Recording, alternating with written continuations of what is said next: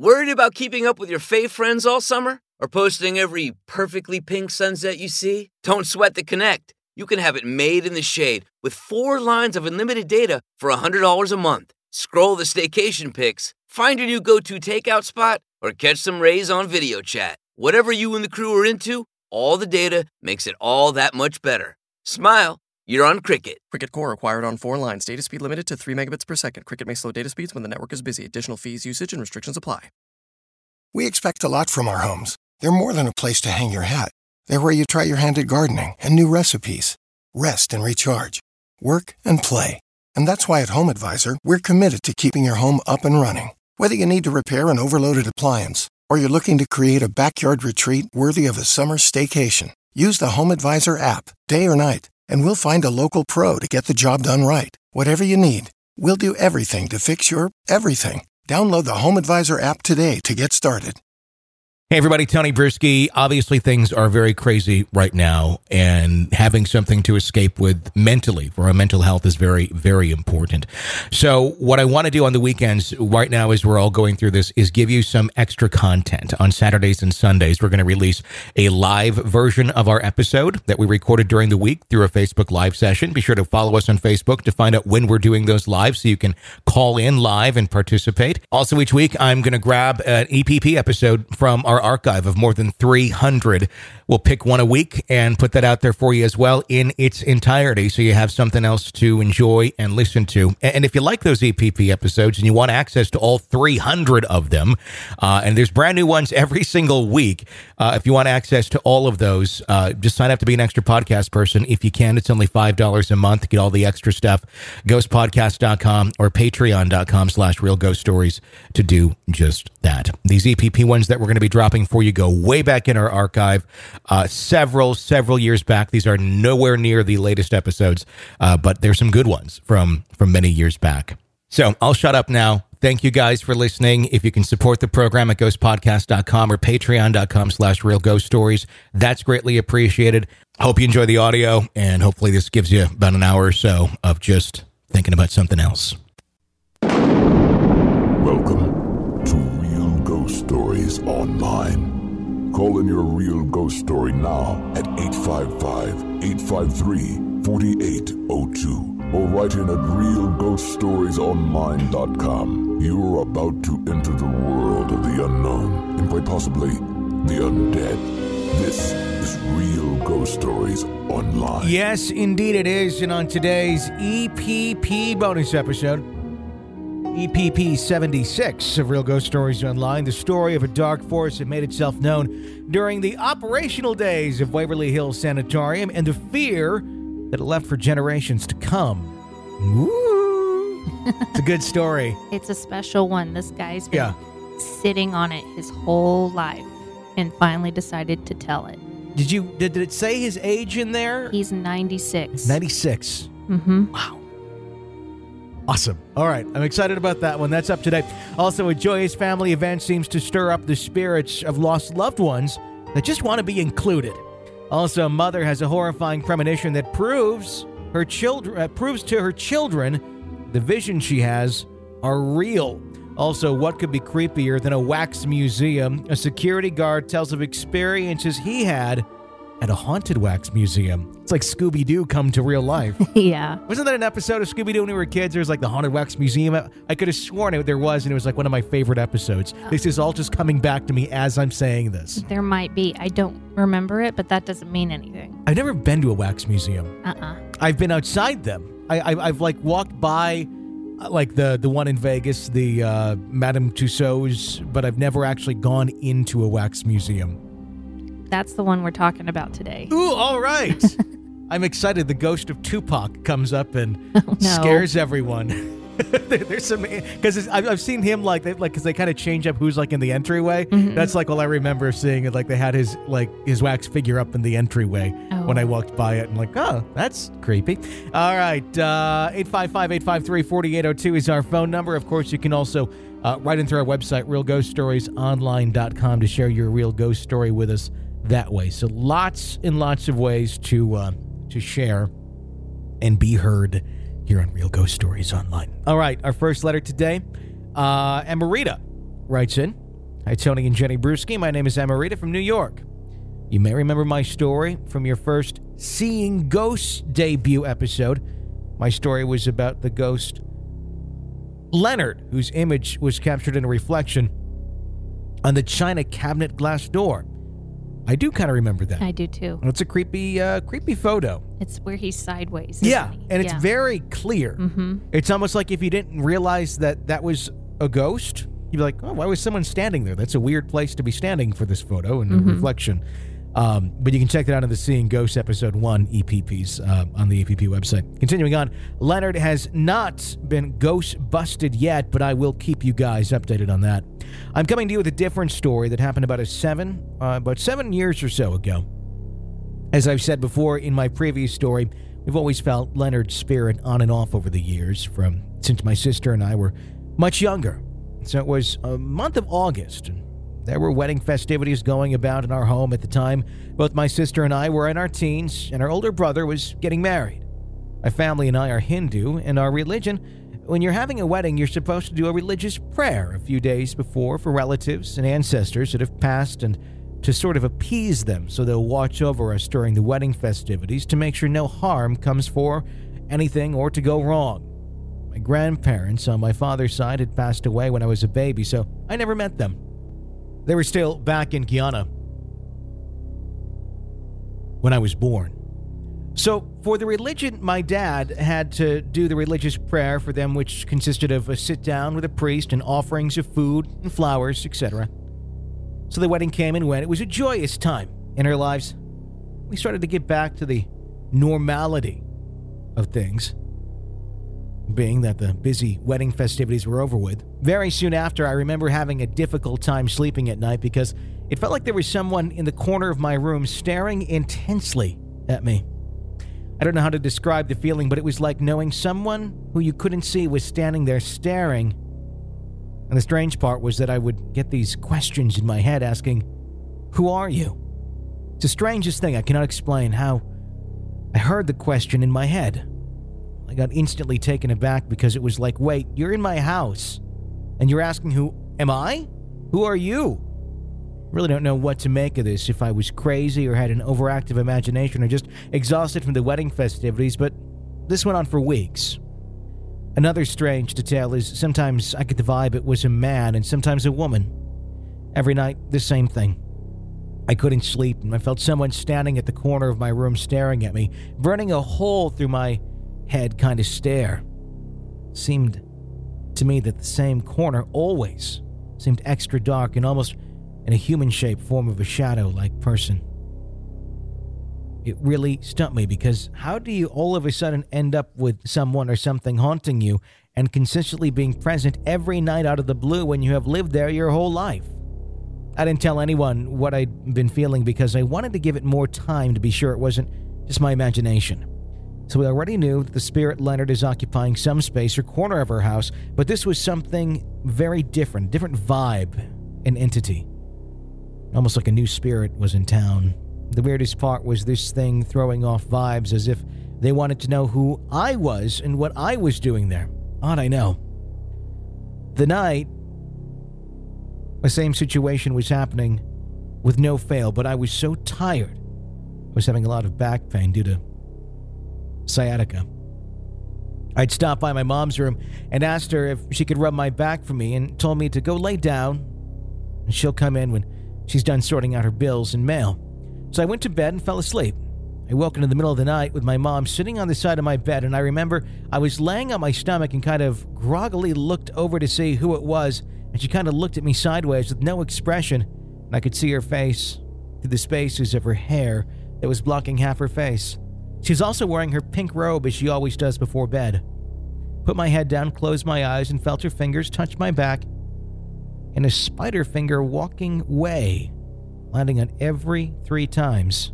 Every time her finger touched my back, I felt static shocks through my spine on contact. Moments later, I felt her hand brush the hair from my forehead, and then nothing. I'm not sure how long after, but I remember jumping out of my sleep with a hard-hit realization in my head over and over, that was not Mom, that was not Mom. I had finally had enough, and when I say I had enough, I meant I was scared shitless and had to get out of my room. So I went next door to my mom's room, and it was creepy. I had so much anxiety because it was like a scene from a movie where you had to make the escape from bed to door before the monster under the bed could get your feet. When I got to my mom's room, I turned around and looked at the door, which was open, and you could clearly see a dark shadow figure looming at the door. Towering, but it was odd to me that the entity wouldn't come past the door frame, as if it couldn't cross in. I was afraid to shut the door or go near the door, so I just turned and crawled into my mom's bed, where by my surprise I met my little sister in bed as well. She was awake and we sort of just gave each other a knowing look but didn't say a word. The next morning my sister and I asked each other what the other one was doing there in Mom's bed, and we both started sharing our stories that were coming out rapidly, and we were finishing each other's sentences about our experience, which were shockingly both too similar. And we started getting excited in a, yay, I'm not crazy kind of way. My sister said she too was feeling someone in her room, staring at her intensely, getting an odd vibe of wanting to know who she was. She could see dark shadow figures in the corner of her room. She also said sometimes she felt a male presence and sometimes a woman presence. What made her end up in my mom's bedroom was because she was lying awake listening to her headphones, and she felt someone also brush her hair from off her forehead. She also said on her way to my mom's bedroom, she felt someone walking right up against her back, but stopped at the doorframe to my mom's room. We were both freaked out and told my mom what was going on, and when I asked her about if she had come in to rub my back, she said she ended up falling asleep and didn't come in. My mom was pretty worked up and angry that whatever it was that was in our rooms had taken her form and came to me in a trusting form, or it could be of anything. It really angered her. We told my dad what was going on, and he listened, but he didn't respond. He didn't say it was our imagination or that we were dreaming or anything like that. He sort of just listened and didn't say a word. So we assumed he didn't believe, and it was a dead end telling him about it. A few days later, my sister and I had come home together from work and school, and I remember we were walking up the stairs, just talking about our days, when suddenly my dad came out of my sister's room and just said, "It was your grandparents." I told them to leave. They're gone. They won't bother you two again. They just don't know you, and we're curious. Then he just went downstairs. My sister and I looked at each other like, okay then. And you would not believe it. From since then, the presences were gone, as if someone just flipped a switch. It started to make sense. We'd never met my grandparents, nor did they get the chance to even know about my little sister being conceived, which made sense why we kept getting those "who are you" vibes. It made sense why we each kept feeling a male presence sometimes and a woman presence other times. Did they come during the ancestral offerings before the wedding, or just choose not to leave? I'm not sure. Did my dad have his own experiences as well, and that's why he seemed to know it was his parents and believed us without saying a word to us when we came to him about it? I'm pretty sure he did, but he would not admit it. Where in the world was Leonard's presence in all of this? I have no idea, but he's still hanging around here. Anyway, thank you, Tony and Jenny, for reading my experience. I'm a proud EPP member and really love binge listening to your stories. You both have something amazing and unique going on here, and I hope it stays in production for years to come. Tony, you make me burst out laughing randomly in public when I'm listening on my headphones. Thank you for that. Take care. I think the dad knew that it was the parents before the kids even said anything about their experiences. Because it was like they knew that they couldn't go into the parents' room, and so I'm guessing that he had a visitation and said, look, you can't go into our room. That's off limits. You don't want to watch me and the honey. No. Making thunderstorms. No, jeez. No, I think, that might be why they knew they couldn't go in there. Yeah, I think he might have been almost, it sounds weird, but like hiding ghosts. Yeah. Like, they're there. He knows about them. They probably mainly just interacted with him. And then it got to the point where they were getting more curious and not listening to their son's wishes, which is a common occurrence amongst parents. No, they had to have been listening to his wishes if they wouldn't go into that other room. Yeah, but eventually they started, talking to the kids, and maybe that wasn't even brought up. Maybe just thought, well, they're not going to. Yeah. But, they're just curious, It's good to know that it ended up being just dead grandma and grandpa. Right. And not, dead evil demons that are coming out. And I could see that being confusing, where they saw the figure, or she saw the figure on the bed, thinking it was her mom. I don't know if it maybe was not necessarily taking the form of her mom. Maybe it was just, that's what the assumption was. Yeah. Maybe it just was how Grandma looked.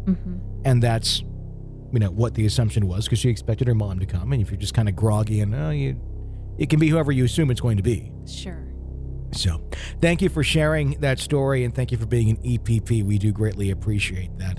855-853-4802, our phone number here at Real Ghost Stories Online. Rebecca writes in, hello, Jenny and Tony. I hope this finds you both well. I've written in before regarding my mother and her premonitions about a house we moved to with an old wardrobe full of paper dolls and the girl who died of leukemia that had my first and middle name. This particular story happened to me a few months ago. I was in my bedroom wrapping Christmas presents for my teenage daughters. No one was home, and I was enjoying the peace and quiet, trying to get into the Christmas spirit. While I was wrapping presents, I heard 3 knocks on my back deck near my bedroom window. It wasn't loud, just regular knocks. I stopped what I was doing and went to the living room, seeing if someone came home, and checked out the backyard. There was no one. This, in of itself, wouldn't be scary, but what happened next sort of freaked me out. My boyfriend and I were going out to dinner a few days later. The street I live on is sort of dark by my house because one of the street lights isn't working. When we walked out of the car, I caught sight of a shadow figure, darker than dark, standing at my neighbor's garage. It was leaning over towards my house on the other side of the property line, as if it was trying to listen to the conversation in her house. This was the impression I got. Call it discernment or whatever you want to call it, but I do know without a doubt that's what it was doing. As soon as it had seen me, it darted at lightning speed across the street and down the next street. I could see it because we are on the corner of the 2 streets. It took the shadow figure 1 second to get to the other street. Never seen anything move so fast in my life. Although I'm not sure what it was doing listening to our conversations, but I do know it can't come into the house. I'm a Christian and I pray over my house all the time. Maybe that's why the shadow figure couldn't cross the property line. I'd like to tell you both another story about a premonition my mom had that made me never doubt her. I'll try to make it quick. Around 7 or 1988, I forget when, I was watching TV in the living room. My mom came downstairs and she was upset. I asked her what was wrong, and she did, and she said that she had a very disturbing dream. As she sat down on the couch, she told me she dreamed she was walking in a field. It was filled with smoke and she could see fire. While she was walking closer, she saw suitcases strung all over the place and debris. As she walked, she was touching things. The more she walked, the more debris the suitcases she saw. Then she came upon big parts of a plane, all broken up and strung all over the field. It was white and blue. She said she could smell the smoke, burning flesh, but didn't see any bodies. She could see policemen and firemen and others running frantically, looking into the parts of the plane that weren't on fire and all over the ground. She said they were looking for survivors, and she walked among the debris. She came upon 3 numbers but couldn't see the number on the plane clearly, but thought she saw the number 1. Really bothered her that she couldn't see the number on the plane, and even if she did, what good would it do? She kept saying, it's white and blue. The plane is white and blue. I told her if she can't really see the numbers, not to worry. It was probably a nightmare and to try to forget it. However, during that week, we both watched the news to see if there was any report of a plane crash, but nothing ever happened. I think we both let out a sigh of relief and tried to forget about it and went on with our lives. It was about 2 weeks later after her dream, there was a plane crash in Lockerbie, Scotland.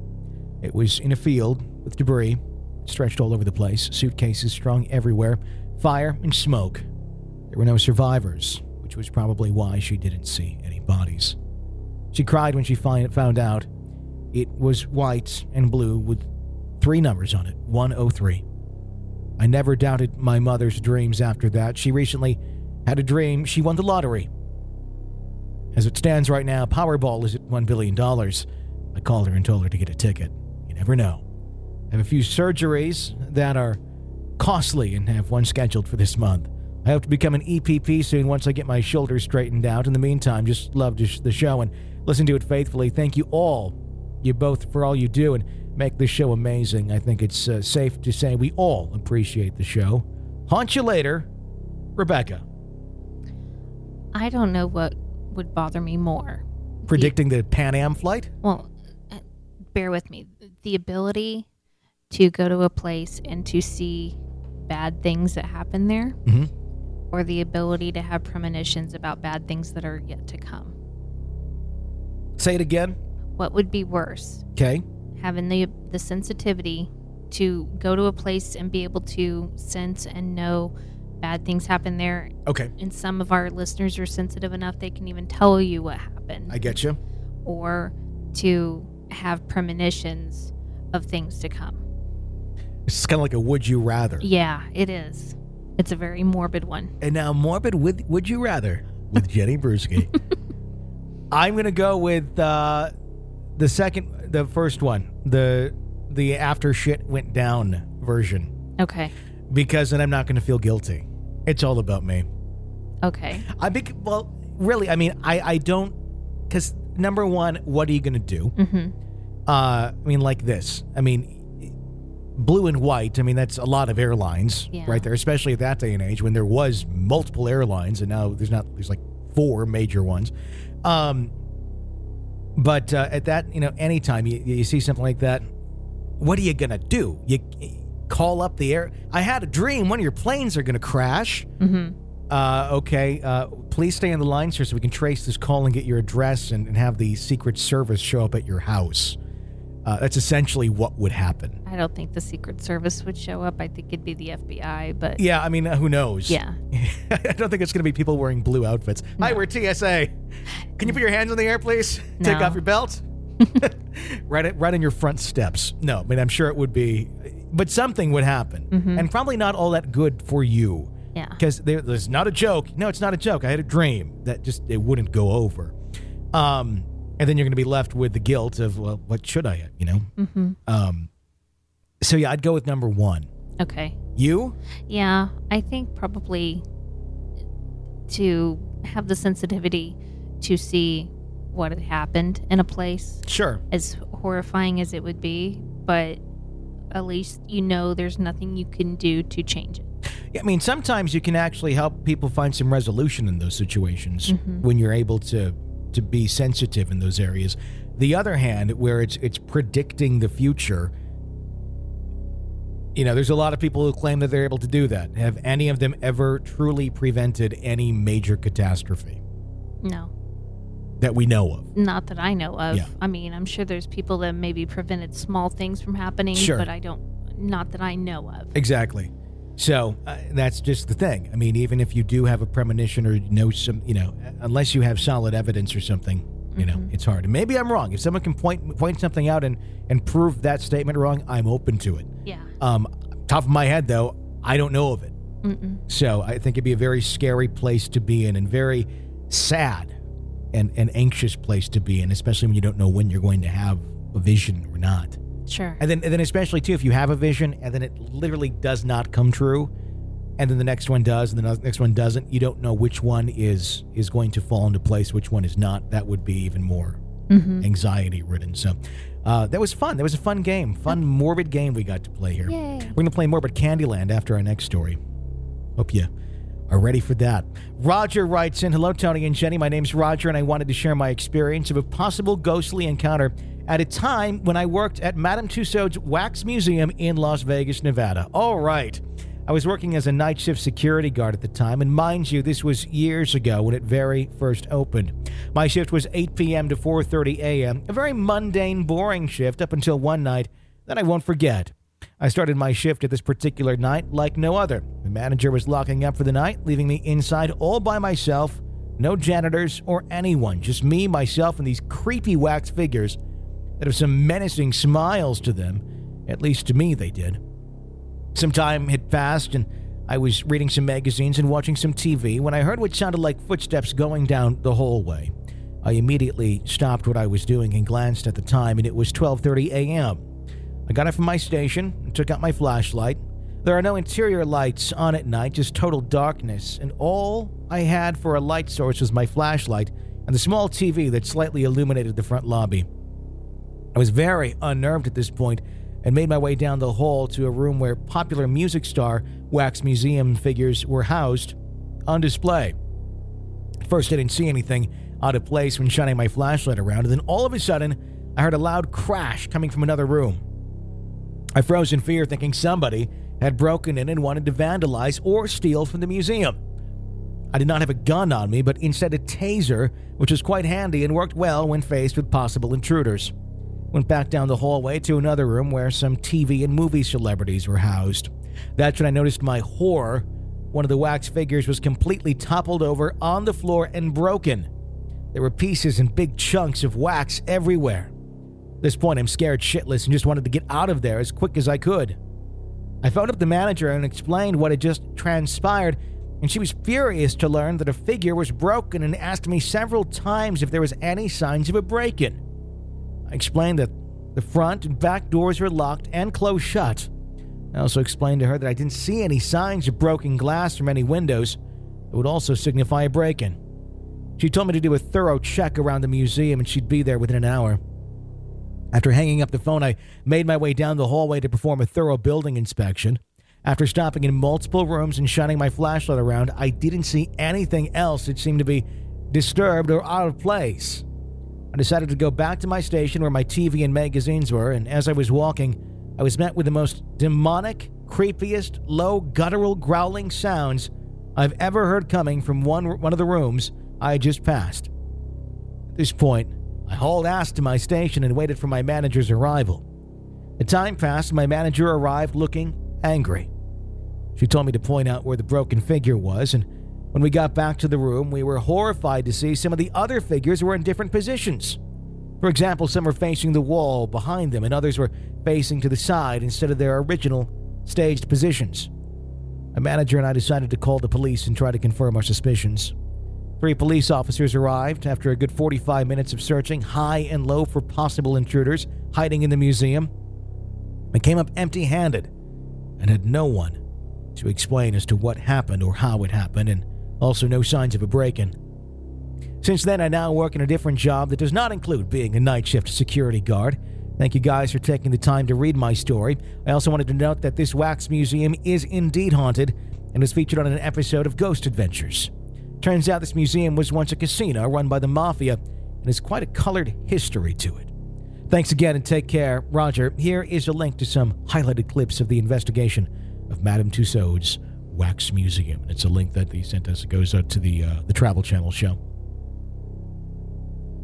I can just imagine how terrifying that would be to leave the room and come back and they're in different positions.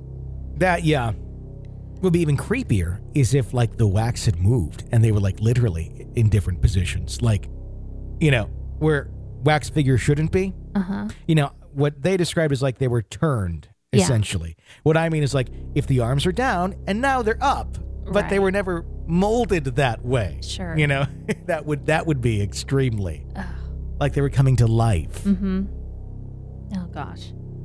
Yeah, I can't imagine a worse, well, let's see here. Worst job. Okay, now it's a Tony. Okay. Would you rather? Okay. Would you rather be the night watchman like this position here at the Wax Museum? Or would you rather be the caretaker at a cemetery, but your house is in the middle of the cemetery? You don't have to go out in the middle of the night or anything. Your house is just in the middle of the cemetery. You can stay in your home. No need to examine it. And if something if you're hearing noises, you still don't necessarily get out and chase anyone. You call the police. But here in the museum, you got to go and investigate. I think I'd take the wax museum job. Really? Yeah, because then I can at least go home and relax. There's no going home and relaxing for me if my house is in the cemetery. That'd be very relaxing. No. Look out with the shiny gravestones. No. Marble. I think that would be very bothersome for me. It wouldn't bother me. No. I think I'd be good because with the wax museum, you have to constantly, I think you'd get used to the wax museum, but then you do actually have to face intruders if they do show up. Yeah. At the cemetery, vandals and stuff, you just call the police and lock your doors. Yeah. No, I still would take the wax museum. Take the job. wax museum? Mm-hmm. All right. There we go. That wraps up this episode of Would You Rather. It's kind of a fun one to play with the show. It is. I'm surprised we've never done that. Just the other day, we had just got back from a little trip that we had been on, and the hotel that we stayed at overlooked a cemetery. It did. It did, and it was not intentional. It was just like a little, budget hotel. And when I booked it, I just thought, oh, good deal. And clean, had good positive ratings, cheap. And I was like, okay, great. And so we get there, and the first thing you see, the road that you turn into the hotel parking lot, there's two options. You can either go straight to the gates of the cemetery, which are right up there, or into the hotel parking lot. It's your choice. Yeah, I think you had to turn onto Cemetery Road to get to the hotel. Unfortunately, we did not have a cemetery view. No, we had the 2-lane highway 30 feet away. We had the 2-lane highway view instead of this. I wonder if you can request cemetery view, if that's like one of those... like when you check the box at the booking website, if it's like, normally it's like courtyard view or pool view or, scenic view, something nice. Sure. You never have like cemetery view, view of the dead, something like that. I would love to check that box. When you brought up the hotel, I thought you were going to talk about the hoverboard at the other one. Oh, God. Yeah, I forgot about that. Yeah, the first one that we had stayed at was kind of creepy. The first thing we noticed when we pull up is there is a hoverboard on the ground, and it's exploded. And, of course, people have been talking about this quite often. And they put caution tape up and everything, and I just knew we were going to drive by and there's going to be, like, melted feet or something on there, but... No melted feet. I was going to take a picture and post it to Twitter and Facebook for everybody to see, but I was told not to. Yeah, Jenny killed that. But then we walked into the hotel, and it turns out it wasn't on the street where this happened. It happened in the lobby of the hotel. No, it's like the second floor. Yeah, literally second, because that's where the lobby was, on the second floor. You had to walk up the stairs to get to it.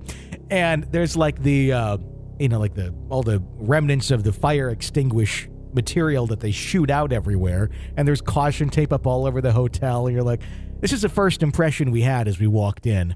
Like, oh, what happened in here? But I think we had like 5 hotel employees apologize. Yeah, they were really nice. I mean, and it didn't even smell bad. It smelled like burnt plastic, but that was it. But I got the feeling that it caught fire and they chucked it out the window. I wonder. Because the window was open up there. And yeah. It was just kind of down on the ground. I think they chucked it out the window. They missed a toe. Did you see the toe that was stuck in the elevator? There was not a toe in the elevator. Now, that would have been a souvenir. Take it back, auction it off on eBay. The toe, Tony and Jenny from Real Ghost Stories Online found at the hotel. That is so gross. 855-853-4802 is our phone number. Would you rather it be a big toe or a little toe? I'm not going to play the would you rather toe game. That's a fun sentence right there. I'm not going to play the would you rather toe game. I love it. Why not? What's wrong with it? I'm going to get kicked here soon. Jesse writes in, hi, Tony and Jenny. My husband and I bought a turn-of-the-century farmhouse in northwest Ohio back in 2011. It had fallen into disrepair and had been renovated by a few people here and there over the years, but when we bought it, we had big plans to restore it. We had 2 big dogs at the time, a German Shepherd and a Newfoundland who weighed around 150 pounds. And they slept on the floor next to us at night. Our bedroom was upstairs, and the stairwell separated the bedroom from the other upstairs rooms. One night, about a week after we moved in, we 4 were settled into the bedroom and almost asleep when we heard and felt a huge bang on the wall by the stairs. We both shot upright, and the dogs perked up and growled. My husband ran downstairs to see who had broken in, and nobody was there. The bang shook the whole house, and it felt like someone kicked or punched the wall. Not long after that, we noticed other strange things. Above our headboard were huge handprints, and the fingertips were triangular. More showed up as time progressed. It made me think of the incubus or succubus setting on top of us that at night and resting its hands on the wall. We tried to put our hands on the wall and smear them around to see if we could recreate them, but no luck. My husband worked a swing shift, so sometimes I'd be alone in the house at night. I've grown up with the paranormal, so I wasn't afraid, but I'd be reading on the couch with the dogs at my feet and suddenly hear a screen door slam and heavy boots pacing around the kitchen. Caleb was at work and we were in the country, so nobody was physically there. We did not have a screen door, but the sound is unmistakable. One night when Caleb was out of town, I woke up to the back door swinging open and slamming, and rain was pouring into the house. Since I was home alone, I made it a habit to lock the doors, then push and pull on them to be sure that they were locked up tight. Yet at 3 a.m., the damn door swung wide open in the middle of the driving rainstorm. I shut the door and went back to the couch since I was afraid to go upstairs by myself. The heavy boots stomped back around into the kitchen and dining room for a few minutes until I said, "Mr. Boots, please be quiet tonight. I don't mind if you're here, but please be quiet." Other night, we're getting ready for bed, and I went to switch off the hallway light that led to the back door, and as I did, the switch flipped right in front of me. I said thank you and asked Caleb, if that had ever happened to him. He said yes, and he just said thanks and went on about his business. Helpful? No. I would also see a shadow figure dart from the downstairs guest bedroom towards the stairs. I'd be in the kitchen, turn around, and watch the man-shaped figure dart from room to room. I just took note and went on with the cooking. I mentioned that I was afraid to go upstairs, and for a good reason. A few nights when I was home alone, there'd be a black mass at the top of the steps. I could feel the anger he directed towards me. If I needed to walk by the stairs, I wouldn't even look up because I could just see a black column kind of vibrate and shimmer. No way in hell was I going up there. We also have a small attic with a sliding door in the ceiling. My husband came running downstairs one night with a shotgun in his hand and white as a hotel sheet. I asked him what happened, and he said that the panel had slid aside while he was standing in the room. That panel slid sideways several times over a couple-year time span with no human touching it. A friend loaned us his big old and hard-covered family Bible and said, "Just leave this in your bedroom and see what happens." We were a little nervous, but I opened the book to a random passage, and we went to sleep. I woke up because I heard a voice in my ear saying, "That book doesn't belong here. Get rid of that book." My ear was moist as though someone had been really close and whispering to me. I had a vision that it was a woman leaning over me. We had seen a woman twice before that, and she saved my husband's life, but clearly the presence of a Bible pissed her off. One of our friends can talk to spirits, so we invited her over one night without giving her information. We just said we needed some help dealing with a spirit. Immediately, she walked to the bottom of the steps and looked upstairs, and the goosebumps popped up on her arms. She looked at me and said, "Wow, he really doesn't like you." I thought, no shit. But as she went through the house, she was drawn to the top of the steps and said that he watched me from there a lot, and that the small room with the attic door was where he spent a lot of time. It was his special place. She also told us that the spirit was confused and that he thought Caleb was his son. We had an infant son as well, and she said he felt very protective of her son, that he wanted to be sure I was taken care of and taking care of everyone. I was a little insulted, but comforted too. If the guy hated me but watched over my son, I could deal with that. We still live in the house, and the activity really picks up if we're going through a rough time or stressed out. Mr. Boots is allowed to stay because I don't think he's bad. I do think there are other entities in the house that need to be taken care of, though. What do you think? I think Mr. Boots is probably your almost best case scenario ghost. Mm-hmm. You know, he's there. He's a protective spirit. Kind of pissy. Yeah, but you know, he's kind of just old and cantankerous. Sure. Kind of a grandfatherly spirit. And, you know, you could do worse, I guess. That's true. In terms of ghosts, you could. Yeah. It's kind of a fun name, Mr. Boots. Well, I like that because of the boot sounds. That makes sense. And it sounds kind of, you know, stern and kind of like it's probably, but at the same time kind of fun and wacky. Yeah. It's the wacky, stern, fun ghost. I wonder what the relationship will be as far as between Mr. Boots and the son as the son gets older. I don't know. You know, if he's going to become more active or less active. Mm-hmm. It's an interesting thing. Is he going to keep watching over him? Mm-hmm. Is he going to start giving more direct advice? Yeah. I don't know. That's it's an interesting one. Please do keep us updated as the adventure in the house continues. All right, here we are. We are up to the story now, and now our long-distance dedication. Dear Casey. This is the one that we've been talking about in the promos for this week's episode. This is the story about Waverly Hills Sanatorium, and I'm excited for this one, so here we go. How does one come forward with such an event without facing the harsh ridicule, laughter, and glares?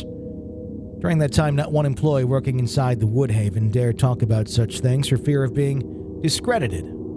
Now, I want to mention Woodhaven is what Waverly was known as in the 60s through the 80s, but it was the same facility. Okay. And it had been Waverly since 1910.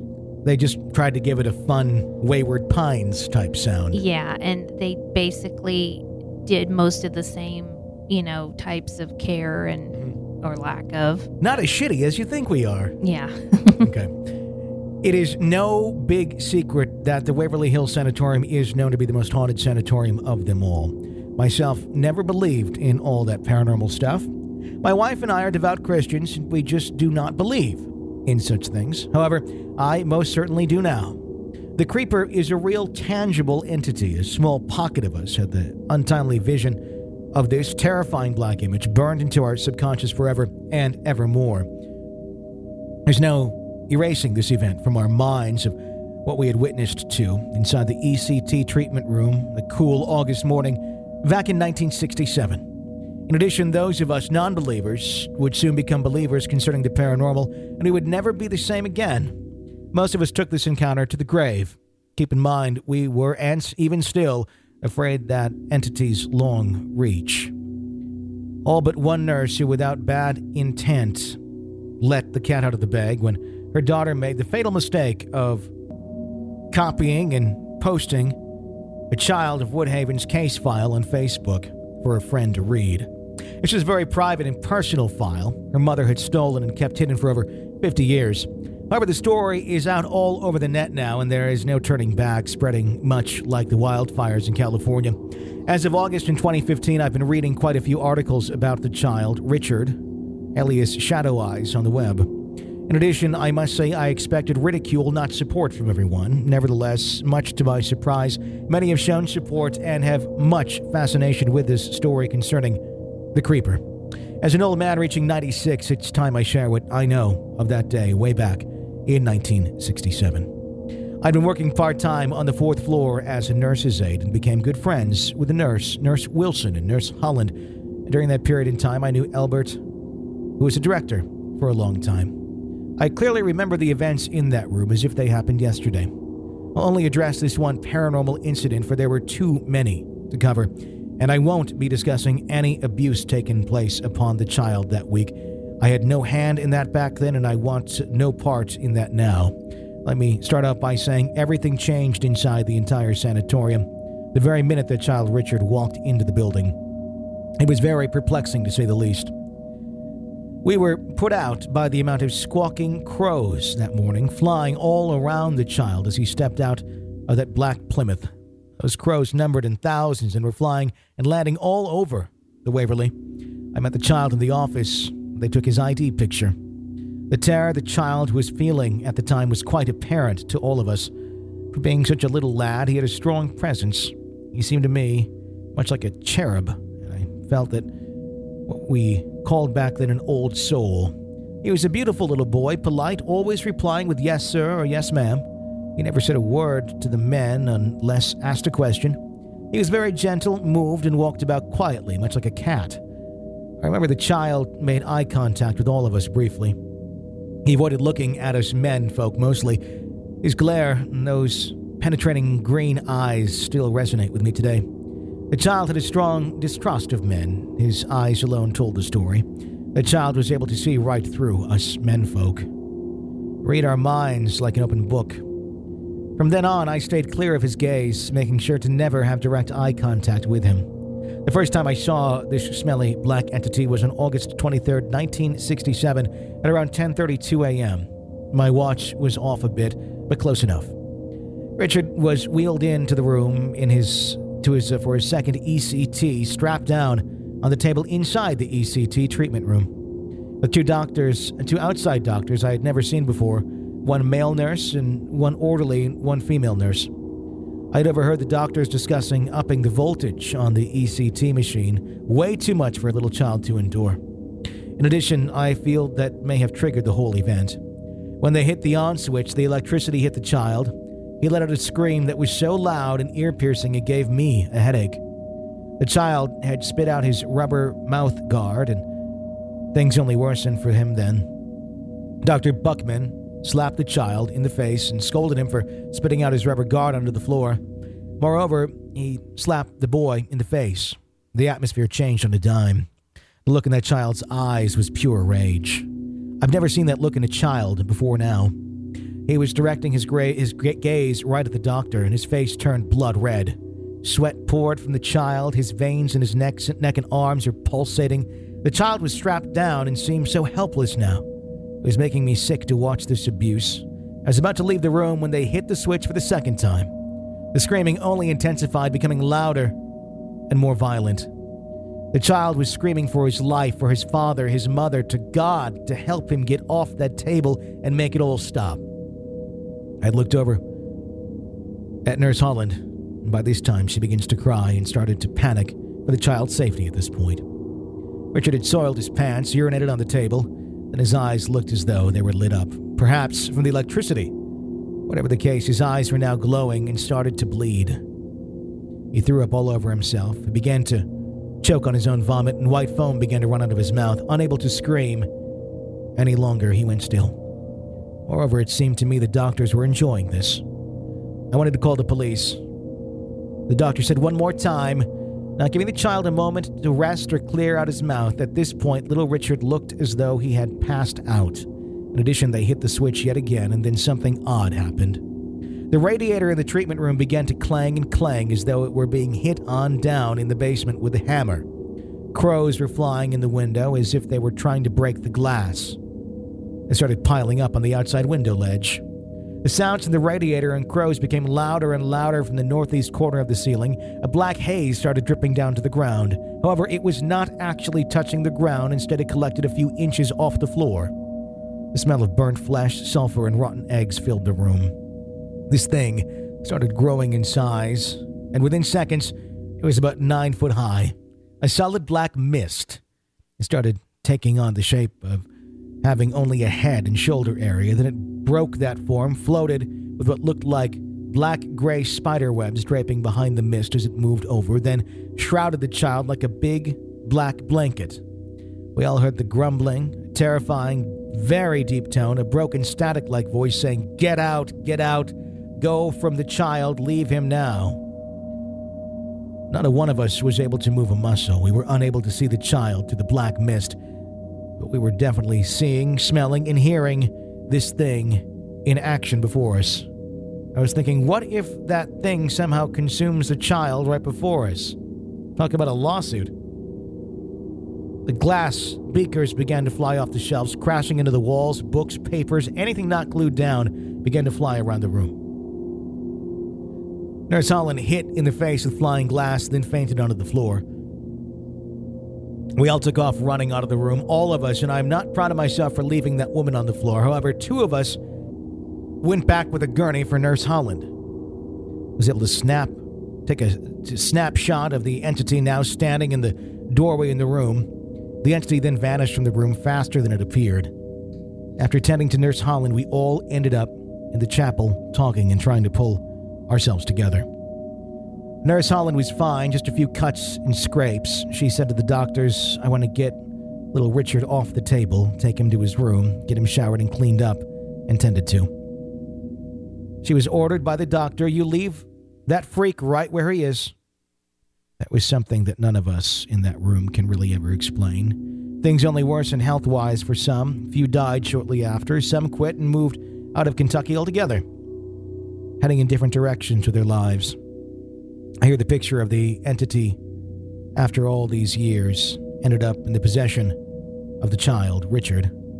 Fact, the little child's pain and suffering that morning somehow brought about the manifestation of that entity, many now called the Creeper, in front of 5 people inside the Woodhaven. It was clear to us all, standing in that room that morning, the entity was without a doubt protecting that child, Richard, from his abusers. No ifs, ands, or buts. To tell the truth, I was glad for that, and I feel that me and Nurse Holland, being the only ones in our hearts, were against this abuse. We fared well. However, all involved paid dearly for their part in the torment, abuse, and suffering that heaped upon the child. I've gone on and lived a long, full life, as did Nurse Holland. Criticisms have continued on concerning these accounts. A lot of focus was placed on us people and how we viewed this entity through our own eyes. However, the doctors and professors of parapsychology know better and stand firmly behind the poltergeist event, as do I. God bless Shadow Eyes Harold. I think that was a story that was worth the 50-year wait. I do too. I think that was great. I mean, it's terrible what happened. Sure. But to be able to share that, finally. It's one of those cases where it seems like a very scary, almost dark entity at first, but it actually turns out to do good. Mm-hmm. It was trying to protect the child. Right. And it makes you wonder, was this something that was following the child around, that was guarding the child, or was this something that was within those walls of that hospital that was looking out for its patients? And that's hard to know. And I wonder if there was something, I mean, obviously there was something about Richard that made him different. The way things, happened around him before this event that made me, maybe this dark entity felt some kind of a connection beyond just a child being tortured. Mm-hmm. Maybe the entity itself at one time had been a victim of some sort of abuse or torture. Yeah. And was now there trying to prevent it from happening to another. And maybe that's part of the reason Waverly is so haunted, because things like this went on, and then who knows how many other entities there are like this one there. That are still there. Yeah.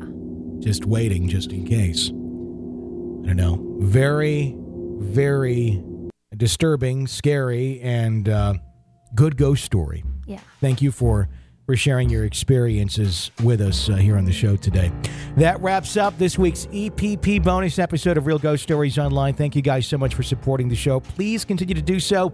We need your support to keep this thing on the air and going. So don't let up in those subscriptions. We greatly appreciate it. In fact, if you know anyone else who loves ghost stories, please consider asking them to be EPPs as well, so we can continue to make this show as good as possible and continue to offer you guys a lot of extras for our EPPs in terms of video and audio content. So thanks again. Until next time, for Jenny Brewski, I'm Tony Brewski. Thanks for listening to another episode of Real Ghost Stories Online.